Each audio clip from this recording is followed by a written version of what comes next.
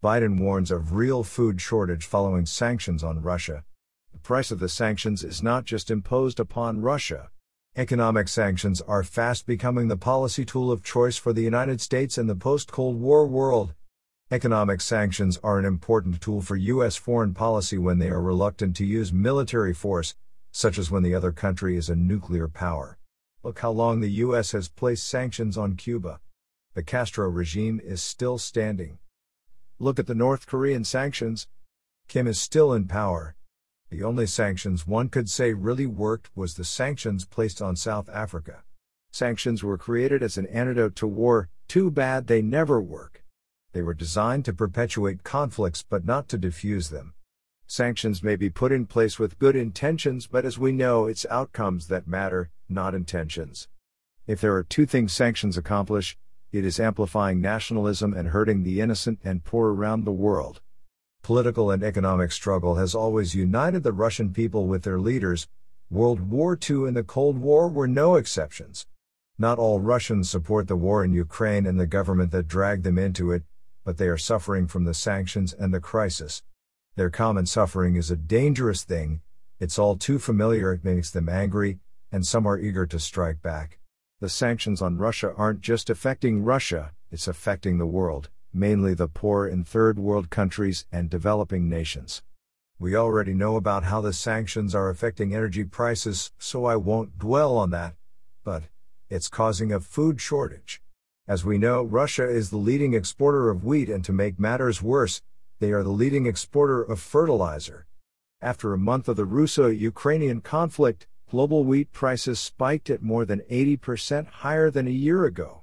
The world leaders, President Putin and President Biden, who are fighting a proxy war with each other, knew this and even spoke about it. Russian President Vladimir Putin said sanctions imposed by Western nations would inevitably exacerbate food shortages and drive food prices even higher, leading to a global food crisis, as reported by Reuters.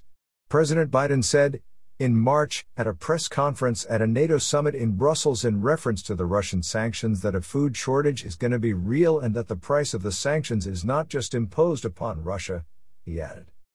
So, is there another solution besides sanctions? Well, diplomacy should be utilized beyond exhaustion, but we know that the days of the strategic arms limitation talks, SALT-style diplomacy, are gone. If we are to use sanctions, then broad sanctions should not be used. Sanctions are serious business and can cause great damage to innocent people, as well as to American business workers and U.S. foreign policy interests. Sanctions should focus on those responsible for the offending behavior. In the case of the Russo-Ukrainian conflict, sanctions should be placed on Putin and government officials, not on the innocent people. Sanctions should not be used in a way that affects other countries or players who just so happen to be innocent bystanders. Because of Russia being a leading exporter of wheat and fertilizers, the sanctions are affecting the world. Those who issue the sanctions should not suffer from the sanctions. Diplomacy has been replaced with sanctions.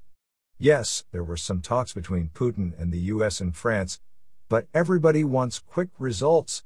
Diplomacy is widely regarded as an alternative to war, and war as a failure of diplomacy. Diplomacy used to be an important function of government. In fact, the U.S. has diplomats whose sole job is to practice diplomacy. Diplomacy is not meant to be rushed. There were practically no diplomatic talks between the West and Russia before the so-called Russian invasion of Ukraine.